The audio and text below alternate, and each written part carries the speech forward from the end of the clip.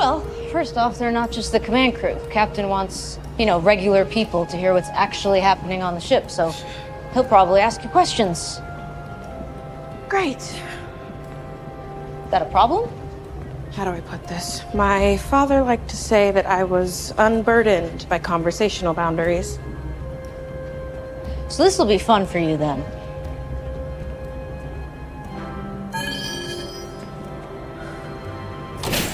Lieutenant Ortegas, Cadet Uhura, welcome. Dress uniform, huh? Grab a drink, I gotta deal with the ribs.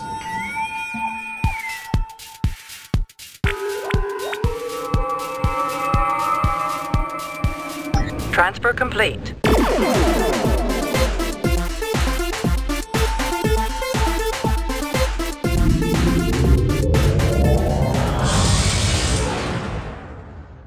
Hello and welcome to Subspace Transmissions, the podcast where two Trek fans step into the arena and tackle the best, worst, weirdest, wildest, and everything in between that Star Trek has to offer. I'm Cam Smith, and joining me on the bridge. This is Tyler Orton, hazing the new cadets. And we're here this week to talk about the second episode of Star Trek Strange New Worlds, Children of the Comet, or as I'm going to refer to it, Children of the Camet. That's a stretch, but okay, we'll go with the Cam. Look, I think it took me kind of halfway through to realize that this is a very smart way of tackling your introduction to the characters here in the series. We all know who, Pike and Spock are. And I'm glad you already fumbled that, because I was actually just listening to a podcast the other day covering the show, and they did the same thing. I'll start trying to say Spock and Pike as opposed to Pike and Spock. I'm gonna mess this up. But look, those two, they were introed back in season 2 of Discovery, along with number 1. We kind of get the dynamic already. We had a lot of focus on Pike in last week as well. And so who's the most natural person to have a showcase for when it's episode 2? It doesn't necessarily have to be, give it all to Pike episode 1, then Spock episode 2, and then for Una on episode 3. I think it's genius that they went with an Uhura showcase. I think fans would be very excited to see what a younger version of Uhura is like. I think this is great. And I'm really digging what the actress is doing with her take on Uhura, which is distinct from Nichelle Nichols as well as from Zoe Saldana. Yeah, and I'm glad that they did this episode second, because I think it would be very easy to take for granted. Oh, the audience knows Uhura. Don't even worry about it. And we've seen in the previous 2 versions of Uhura we've gotten, both with Nichelle Nichols and Zoe Saldana, very different interpretations of the character. So I think they were very smart to establish who this character is right in the second episode.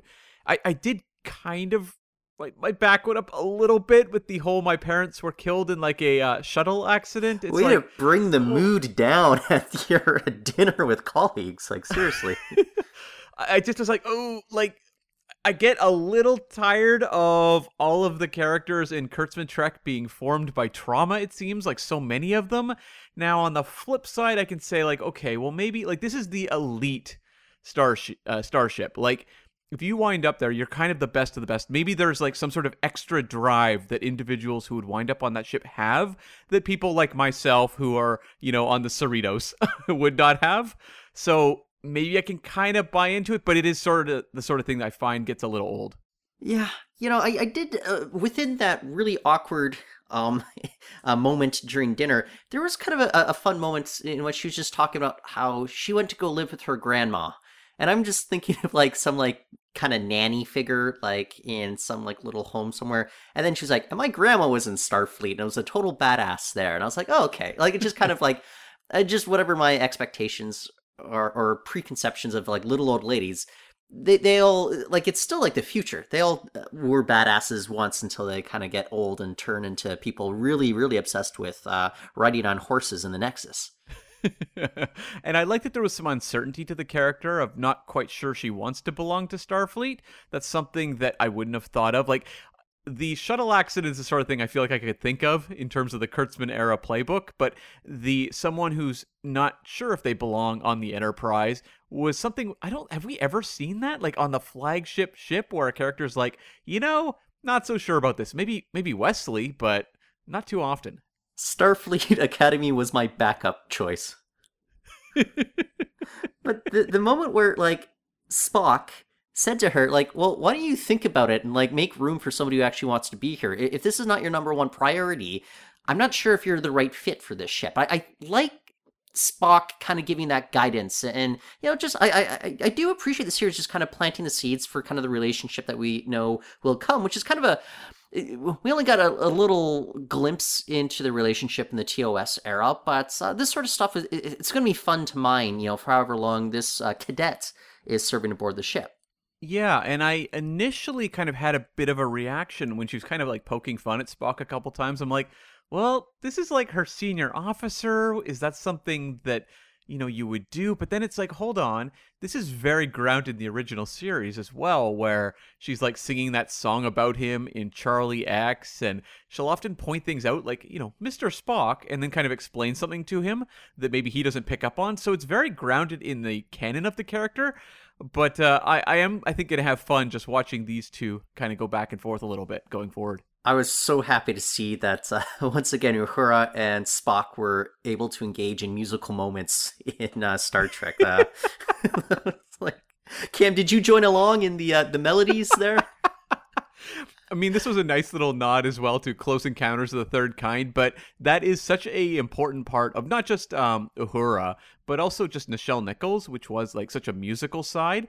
And I thought they found a really fun way to work that into the character, so it didn't feel like you're just kind of doing like almost like lazy cosplay. It felt like it was a genuine element of the character that could pay off in the future. And if we want to talk about kind of the mythology of Uhura, you know, I will never wrap my head around that whole gag in The Undiscovered Country where she couldn't speak Klingon, and she looked like an idiot, like going through books. And it was actually, wasn't it Chekhov that did the actual lines? Because I think Nichelle Nichols, I think she told Nicholas Meyer, the writer-director, that she doesn't want to like make her sound like a dope or something like that. Or I think she had a few lines. I might be getting my wires crossed, but it was one of those cringe kind of moments from that film that I otherwise really like. Yeah, okay, so the part she wouldn't say the "Guess who's coming to dinner" line. Oh, that was the one that went to Walter Koenig. Yeah. But that whole scene of her not being able to understand Klingon is inexplicable. And like I get it, like you know, Nicholas Meyer was not like a big Star Trek fan when he got the gig originally for Wrath of Khan. He sat down and, you know, piled through a bunch of episodes of TOS, but he's not someone who obsessed over Star Trek mythology. But it just feels like the kind of thing that, like, even if you write that, someone's going to say something. And the fact that it made it from the page onto the screen, like that is, I've never really understood that moment, how it happened. Well, I believe Nichelle Nichols piped up about that. Like, yeah. Like she was, and you kind of wish, like, you know, some of our other actors would have just piped up and said, is it really worth it? Is this one gag really worth it for making a character look like an idiot? Yeah, I mean, it's not too far off, really, of the Scotty banging his head in Star Trek V. Okay, but I like that one moment way more. I'm just being honest. I mean, I've seen people definitely reference that one in a lot of fun ways over the years, and so it's kind of taken on a life of its own. I think someone posted it as how something about like the Picard season 2 finale in a nutshell, and it was just them like posting that meme of him banging his head on something, and it's like that made me laugh. But the Nichelle Nichols one, it's kind of like no one acknowledges it in a fond way. They only remember it as a moment where they made the character look stupid. Yeah.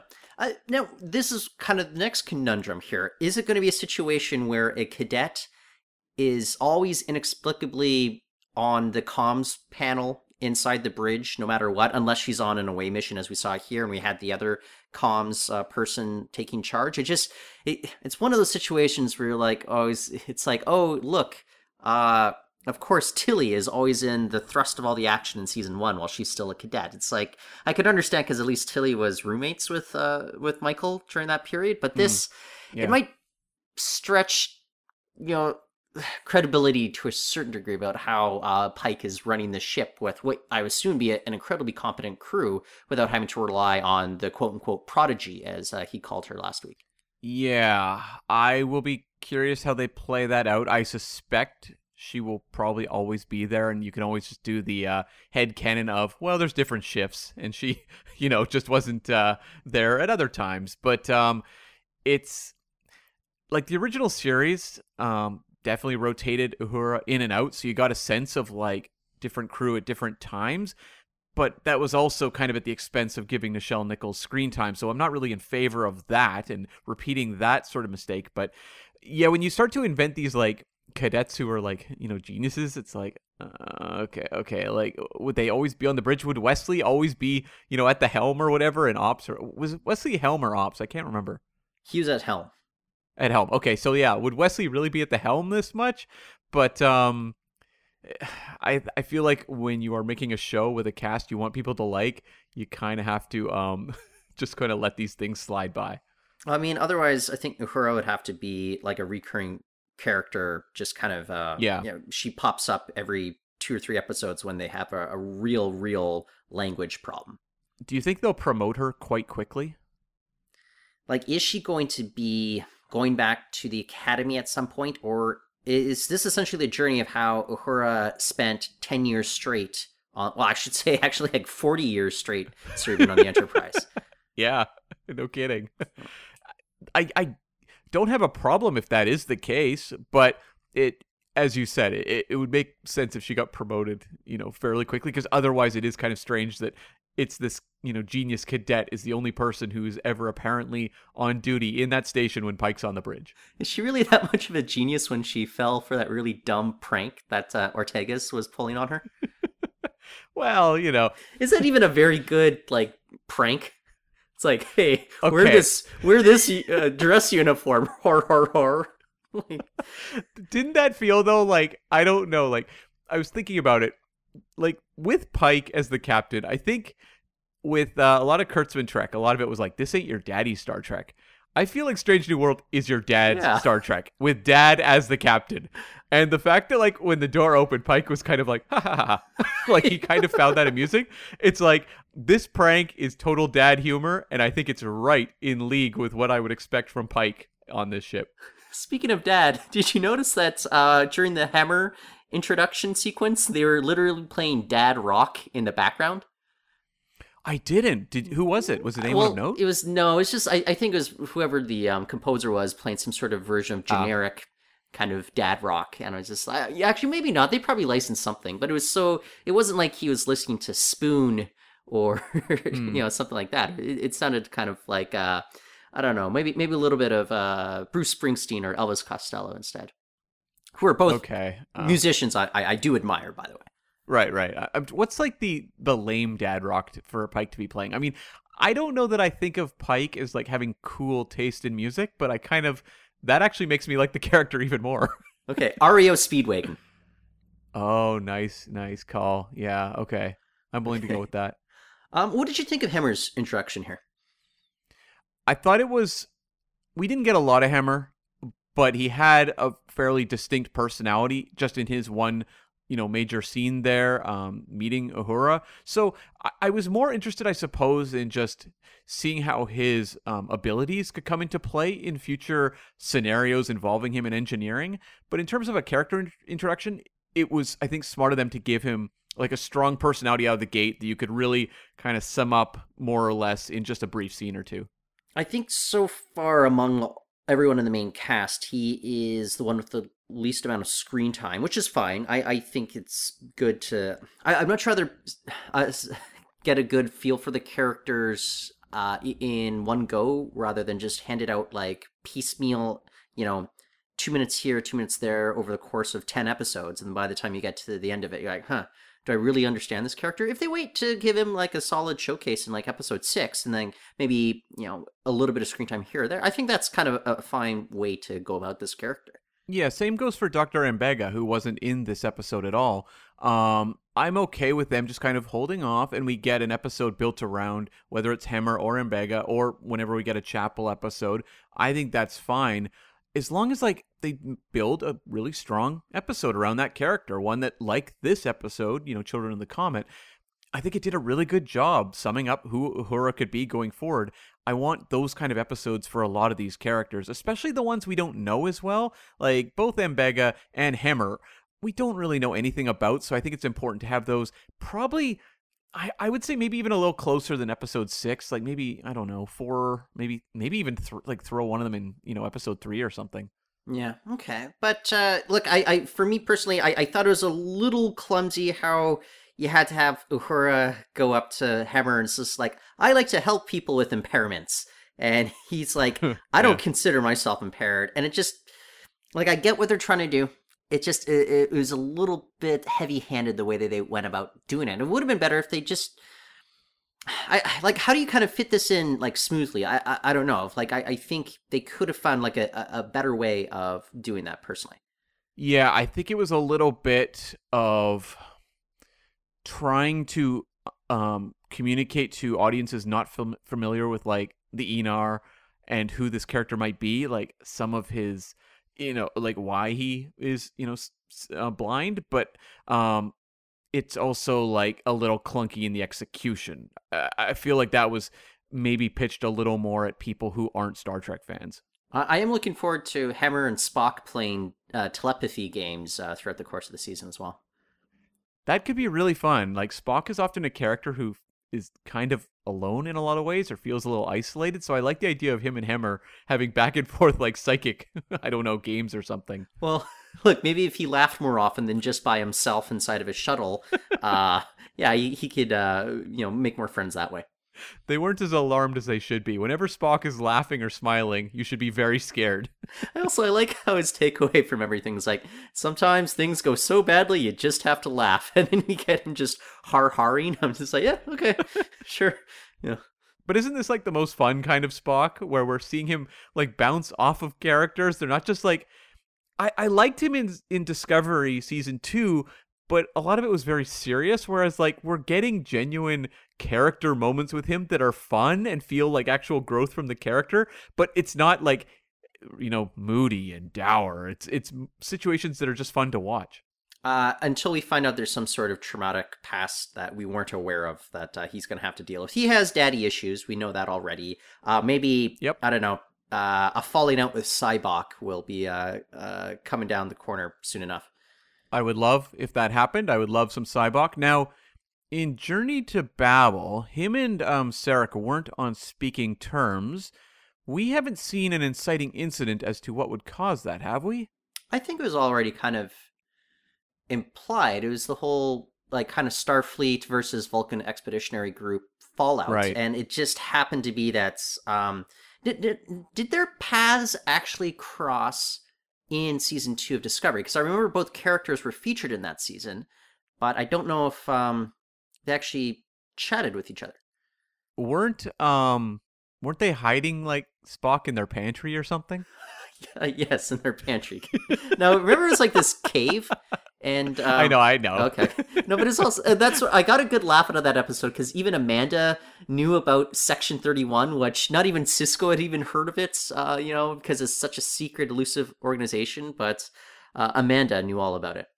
Well, it's like, the Kurtzman Trek, they don't like to hide secrets too well, because Section 31 was very well known to everyone in Discovery. And then in last week's episode, they're like constantly referring to things that happened on Discovery, which was supposed to be like a top secret thing. Yeah, really. Yeah. But, and what did you think of the idea of Pike confiding in Una just about his visions from Borath about, because this is going to be kind of his motivation for what seems like, at least for this season, if not the remaining 10 years before he himself is impaired. I really like this, and I think when I go back to and look at the history of Trek, some of the best scenes are, whether it's Riker and Picard, Kirk and Spock, like this captain figure with, their next in line. And I really liked having that dynamic set up here. I just love the sight of the two of them doing dishes. This is the sort of thing you would never get on Star Trek Discovery or Picard. And just kind of having this moment. And I got a text from my sister. She was just like, it's very clear we know what Pike's fate is. It seems kind of ridiculous to have Una saying, well, maybe that isn't the case. But I also think that's like a very, human thing for her to do. Like if you, Tyler, came to me and were like, I've seen the future and it's grim. My response would be like, well, is it truly written? Like, I can understand sort of the optimist in Una for wanting to try to help him along. It's just unfortunate we, the audience, know where it's going to go. Yeah, I didn't know quite what to think. It made sense, like, when he was calling out the names of those cadets that he's going to save, and it didn't really occur to me that they would all be about embryo-sized at this point, when, I was just like, oh yeah, they still got a couple years to go before they make the academy. Okay, so we got more Sam Kirk in this one. Yeah. I don't know what to make of this character. Is he meant to be brash, or did it just happen that he wasn't able to react quickly enough to an escalating situation? I just don't know if they're trying to make him out to be a dope or not, because it's a whole mustache thing. And he's like, hey, maybe you should grow one. And it's like, is this kind of like the turd version of, James, his younger brother here? And we eventually know the fate of Sam Kirk as well. And I'm just wondering if they're making allusions as to why why he's not James T. Kirk, who eventually becomes captain of the Enterprise. I've seen some people online comparing him to Sam Rockwell at Galaxy Quest. Yes. And is he a joke character? Like, I'm okay if he is. I think there's something kind of, just ridiculous in the conception of Sam Kirk, right? Going back to Operation Annihilate, where it's just William Shatner in a mustache. So if, like, they're making this character who's just constantly going to be ill-fated in everything he does, that's kind of an amusing joke. It's not one you can stretch on forever, but if it goes for a few episodes, it's kind of amusing. Just the fact he's, like, standing at this, like, alien orb and, like, poking at it with his fingers, it's like, I don't think this is the most genius of characters. You can understand why he ends up dead in Operation Annihilate, then. Yeah, he was probably trying to pet the, like, flying amoeba or something. This whole set they were on reminded me of the movie Prometheus, and, like, that scene reminded me of the dudes petting the alien snake in Prometheus. It just gets closer and closer with his face shield there. It's like, okay, guys. Yeah. Okay. Do you think, I don't know, Sam Kirk makes it past the halfway point of the season before he's dispatched elsewhere? I don't know if there is a look, spoiler alert, this has already been widely reported, but we are going to get one James T. Kirk in season 2. Is he there? Actually, maybe I'm thinking about it now. Do you think he might show up in season 2 because something happened to Sam and he needs to bail him out or something like that? I wonder if that's a possibility. I just don't know how long this character is for the 1701. He feels like the type of character you would sprinkle throughout season 1, maybe as like a recurring, but he cannot be episode to episode. And yeah, maybe that is sort of the entryway for Kirk to come in. And I'm hoping that they are going to find a way to introduce Kirk to the show that we don't see coming, like in a way that's kind of unexpected. The way that, honestly, they introduced Sam Kirk. None of us saw that coming. And so I'm hoping that that's kind of, I mean, if Sam Kirk is kind of the bridge to make that happen, I hope they can, make that happen in a way that seems different and strange, because I think we can all, come up with the idea of just Kirk being on another ship visiting or something, the way that like Pike showed up at the end of, season 1 Discovery. I want a sibling rivalry episode. I will be bummed out if we don't get one, Oh. Like, it'll be like Worf and Nikolai. Or how amazing would it be if, like, we pepper in Sam Kirk throughout season 1, and suddenly, like, Spock starts to be friends with Sam Kirk, and Captain Kirk, James Kirk shows up, I should say, and Spock prefers Sam Kirk initially. That'd be funny, Yeah, like, something like that could be kind of cute. Yeah. Okay, so we haven't really touched on the conceit of this episode, which I think is... It seems like kind of a standard, average sort of Star Trek conceit, like how do we save a planet when there is, an antagonist in our way. I thought the look of the Shepherd was a little interesting. I think it was like maybe a mix of makeup and CG, but I could believe it if it was just 100% CG. It was, I don't mind them kind of like going for these kind of different looks rather than the standard humanoid form that we typically get here. It could be an incredibly frustrating situation in which the guy doesn't really care if an alien planet blows up. But I like it when the characters face, either one bad decision or another bad decision, and they have to debate which avenue to go down. Yeah, like this was a really, I think, well put together episode of a situation they have to solve. And I think they did it in a really interesting Star Trek way, where I remember seeing shots from this episode in the, the trailer they put out for season 1, Strange New Worlds, and it was kind of glumped together with a bunch of shots of action. And what I liked was that, yes, there was action in this episode where they're being fired upon, but ultimately it was about them solving the problem through diplomacy and through, quick thinking, and it was not them firing back at the Shepherd. And that is something that I like, a lot in Star Trek, and I hope to see more of. I'm all cool with suspense and tension, but I like that this didn't play out in just a, firefight or something.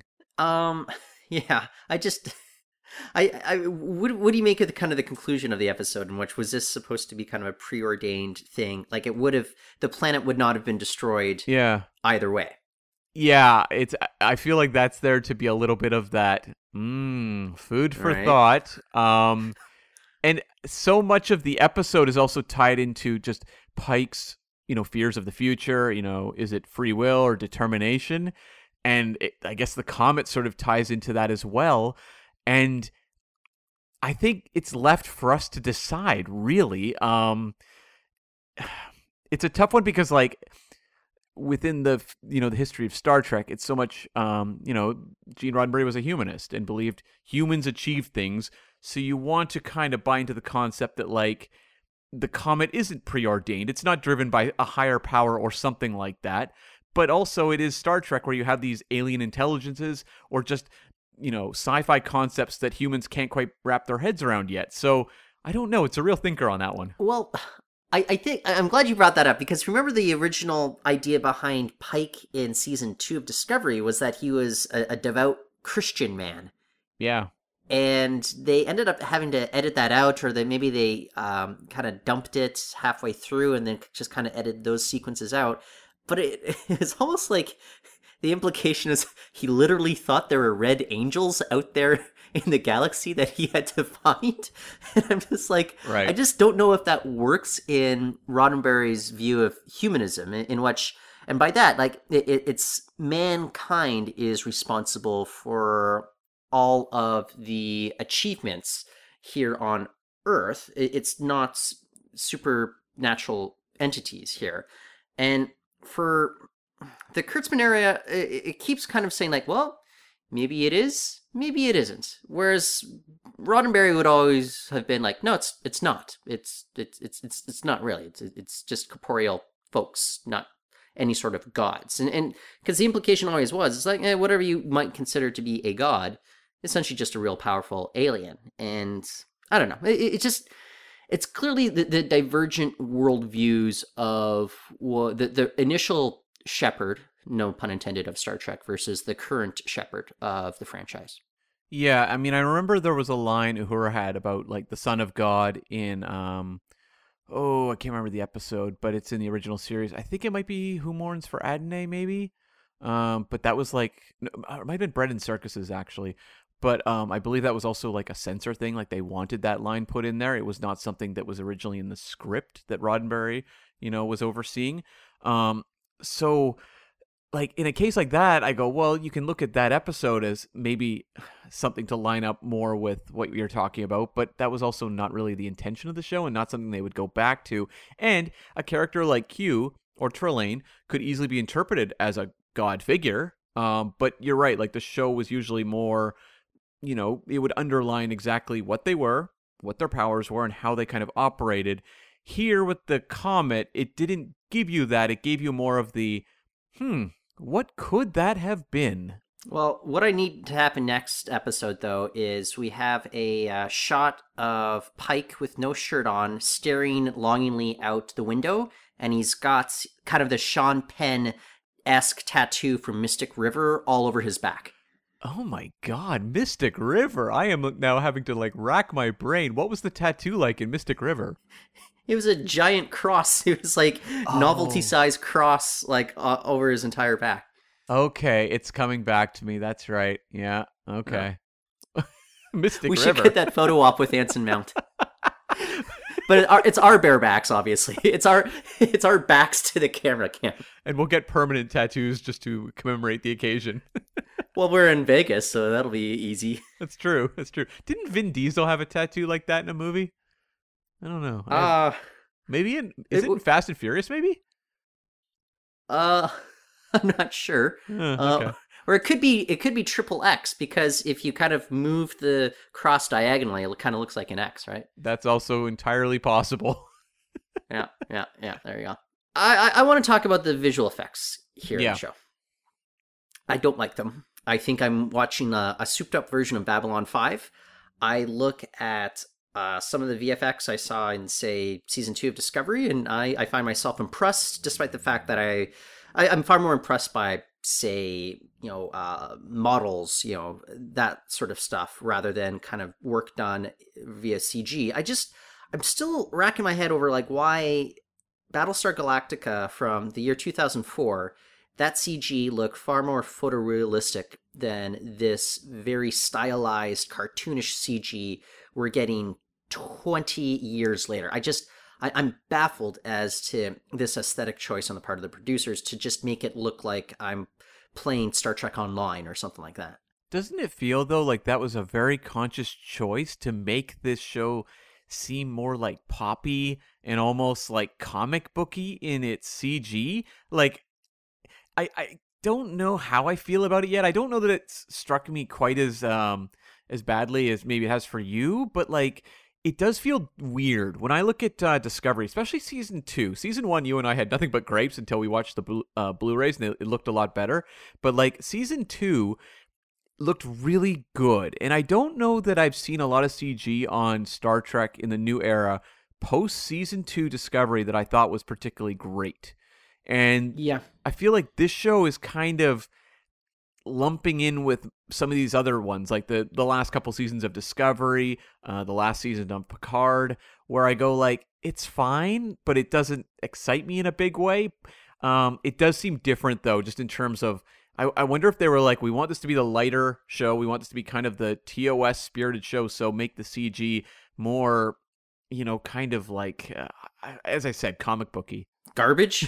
Sure, yeah. Well, it doesn't mesh well with human beings. Like, if this was Avatar or something, maybe, but like when you have flesh and blood actors and then you cut to kind of more comic booky CG, it always looks kind of weird.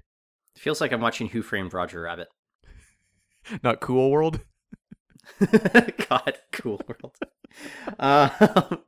Yeah, okay. Well, look, I think the most visually enchanting Star Trek series of this new era, though, it happens to be Star Trek Prodigy, and that's not what I actually expected when, Prodigy was announced, that you'd have the kids show. That was the one that I'd be more gripped by its visuals than anything else. That's a good point, actually. Some of the animation in Prodigy has genuinely, like, astounded me. Even in that 2-part premiere, which was a little too Star Wars-y, I remember there was like an action sequence with the ship that looked absolutely beautiful. So maybe we're just going to have to accept that the animation's going to look great and the live action shows are going to be, fine. I don't want to accept it, Cam. Give me better, please. Because I'm yeah, okay. I keep thinking back to, the opening sequence of Picard, the series premiere, and you see the 1701D again. And it did not look nearly as good as the D looked back in the day, back in the 90s, where you had that model. That looked spectacular. And, 30 plus years later, it did not look very spectacular. It looked like, somebody made that in a computer and they just plopped that on the screen. It didn't impress me. No. What do you think happened with the CG in new Star Trek post Season 2 Discovery? Because I genuinely think there was some breathtaking work in Season 2 Discovery. Budget? Yeah, maybe. They must just cut budget on effects. Well, I'm wondering if they don't want to skimp out on kind of the visual ideas in the script, but they know that they just can't necessarily devote the same amount of dollars to getting top-notch rendering at this point. It just doesn't look good. maybe also there was only Discovery running initially, and now they are also running all these other shows, and maybe they just need to make the dollars go a little bit longer for each show as opposed to putting all their money in the one basket. Yeah, yeah. It irks me, and I don't see a way out of this. I think this is their decision, and they're sticking to it. Yeah, I mean, Star Trek traditionally has not been the most visual of shows, but I would like to see just something closer to season 2 Discovery. I'm not asking for J.J. Abrams Star Trek 2009 level visuals. I don't know that that's achievable with the time and money they have, but we've seen in TV format they can do some pretty impressive things. Yeah. Look, I still point to like the Orville though. I mentioned it a couple of weeks ago, and it's like that show. I can't imagine it having a larger budget than what we're getting from this new era of Star Trek, but their visuals are better. Yeah.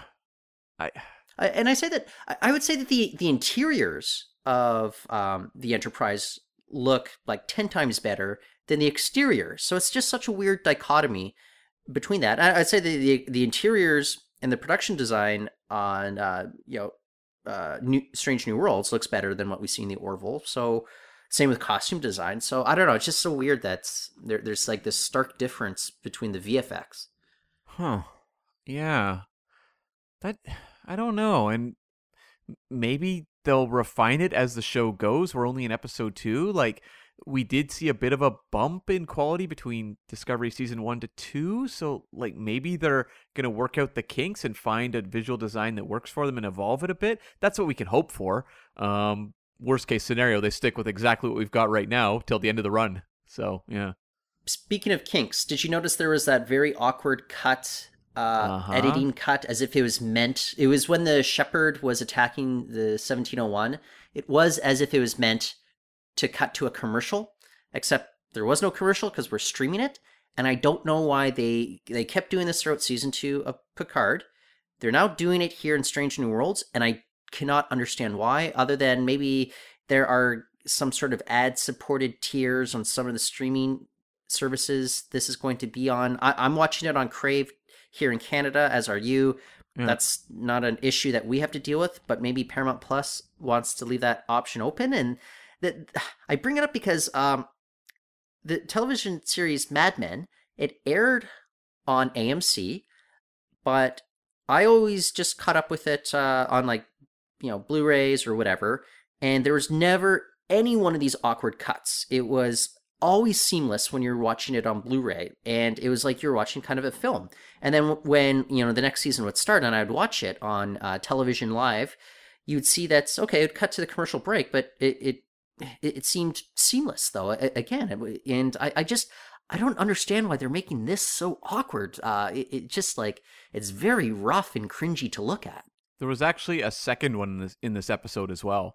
When Pike was on the view screen, it had one of those weird fade outs, and then it cut to a shot of him then walking away from the view screen. Yeah, that's the one that I'm referring to. Okay, there's two of them, because there's that one, and then there's one when they're being fired upon as well with the torpedoes.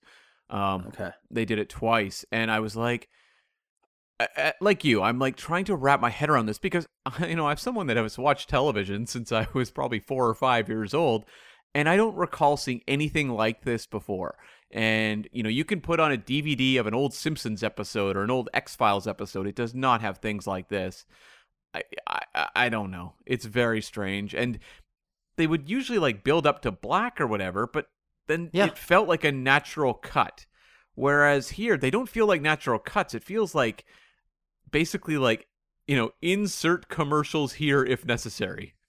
Because like there's this, even the music swells. Yeah. And then when it comes back, it's a different musical cue. Yeah. And I'm like, what is going on? And why were they not in last week's episode? That's okay. That's why I thought it was just strictly a Picard season 2 incompetence thing. Yeah. It actually seems as if it's intentional now. So I will be very interested to see if these sorts of things pop up in Lower Decks, or Prodigy, or any of the other shows. Like, does Discovery have these when it relaunches with season 5? I'll be very curious to see, because I'm wondering if this is part of some sort of format demand they have now that I don't understand, and I would like them to explain, but I don't think they're going to. Well, you got to get those new ad-supported subscription tiers going somehow, but this is rough going. Yeah, it just feels like the sort of thing that's I'm sure there's a way to do this properly, but this is doing it in a way that's distracting, which is a problem. Like when you're trying to tell a story, you don't want awkward things that pull people out of the story.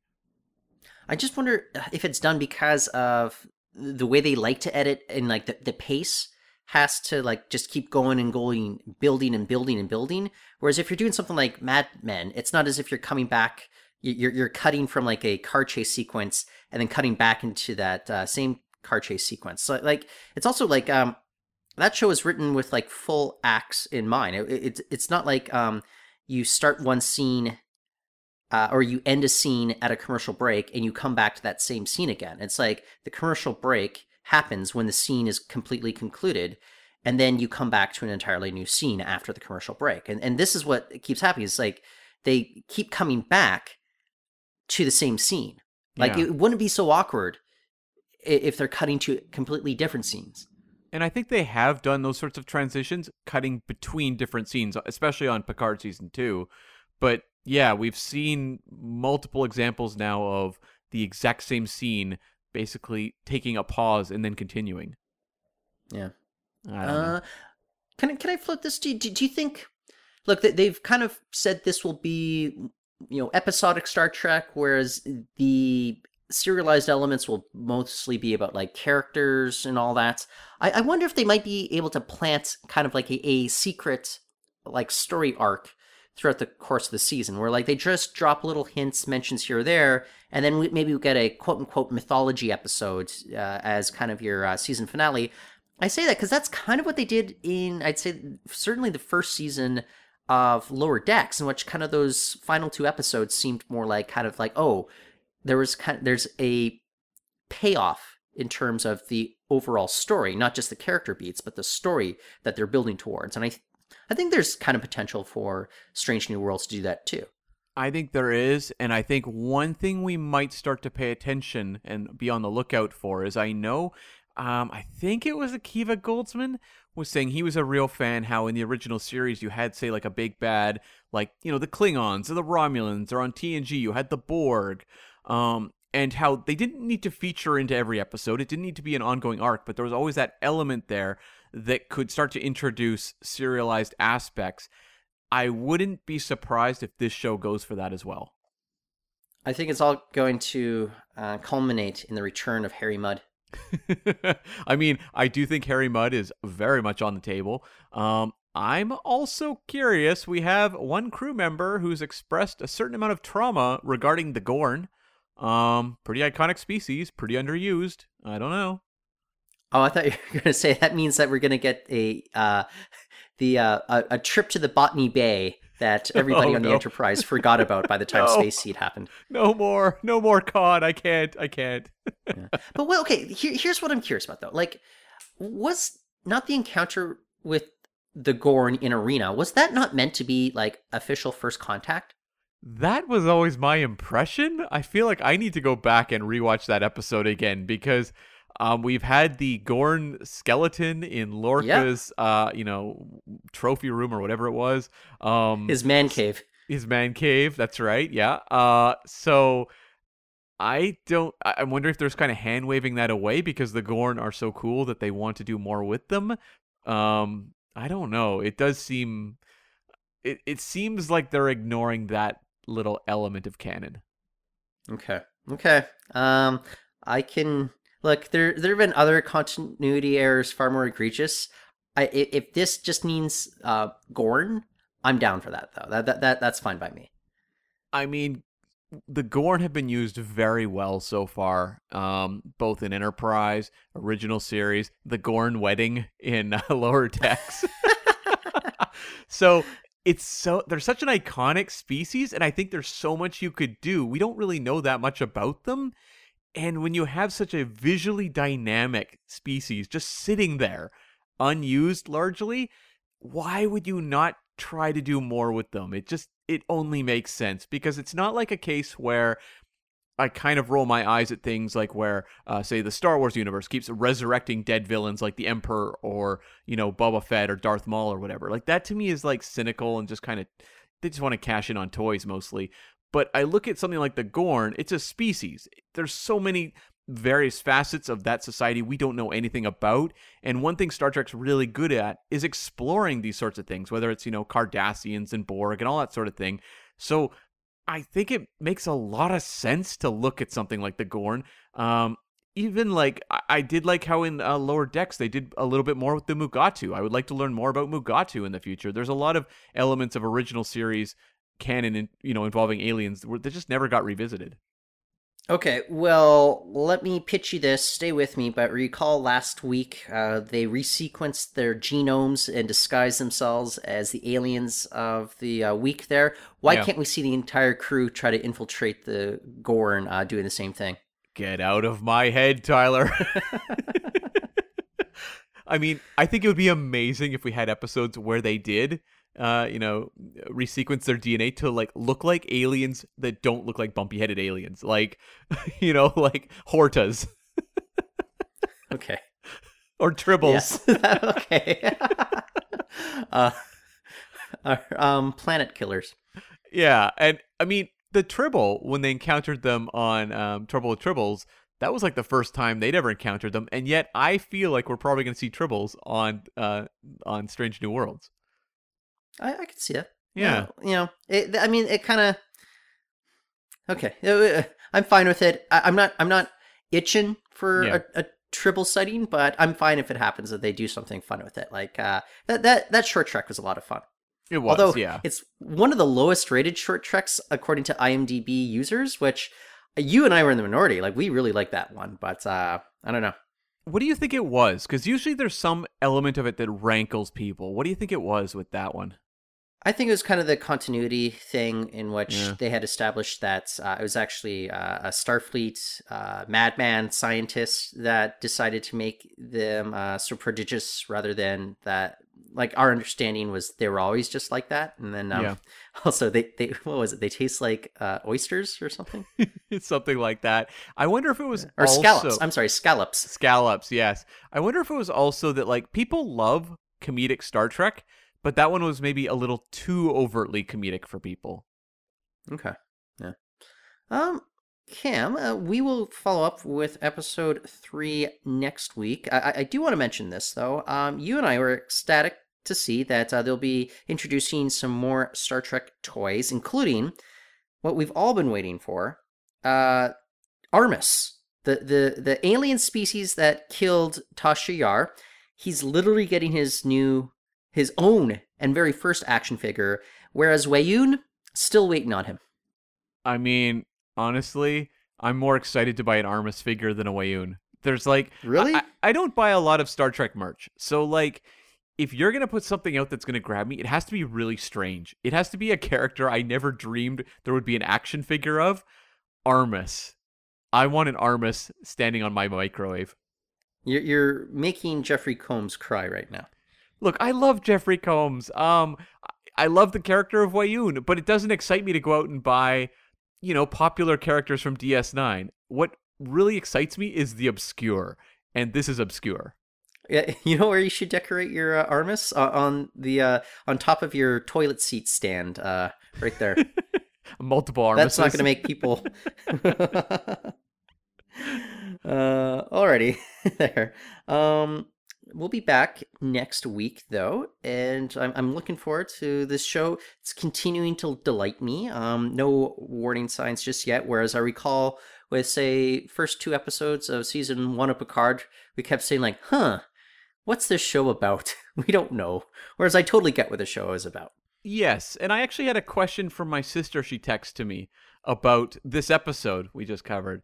She said, how is it they made team bonding and relationships more believable in episode 2 of Strange New Worlds than in 4 seasons of Discovery? Well, we had that long debate about whether Michael and Tilly were actually friends. Yeah. Like, we couldn't really find much evidence of that being so, other than that they said they're friends with each other. Yeah. But they had, like, almost, like really few interactions that would indicate that's the case. Yeah, I mean, just having that scene in, Pike's, dinner party. I'm like, that does so much. And having Ortega's joking around with Uhura beforehand. And I'm like, this is like all you need to do. You don't need to do that much. And I'm like trying to like rack my brain for the social events on Discovery. It's like we had a party in Magic to Make the Sanest Man in season 1, and then what? It just came back to me. It came back to me. I was thinking of something Mirror Universe related, where they all played dress up. But what do you have in mind? Camping? Buster Keaton night. Oh God.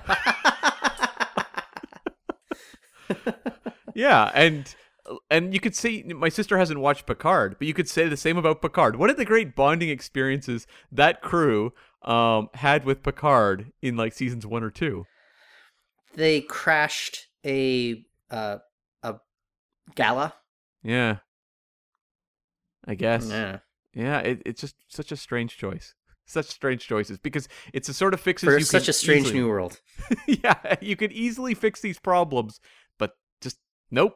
It's not like there's a precedent of like hundreds of hours of Star Trek in the past that showed how to do this well. Yeah.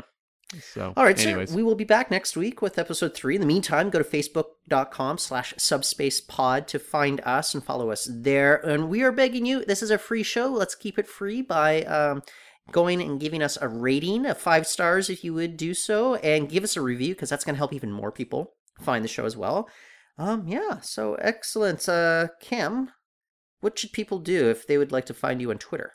I'm at Cam. V is in view screen, pause, Smith. You can find me at Reportin'. That's R-E-P. P is in Pecs Sideburns. Boy, oh boy. Hope he didn't have to walk around with him when the show wasn't shooting. O-R-T-O-N. Okay, so until next time, the arena is closed.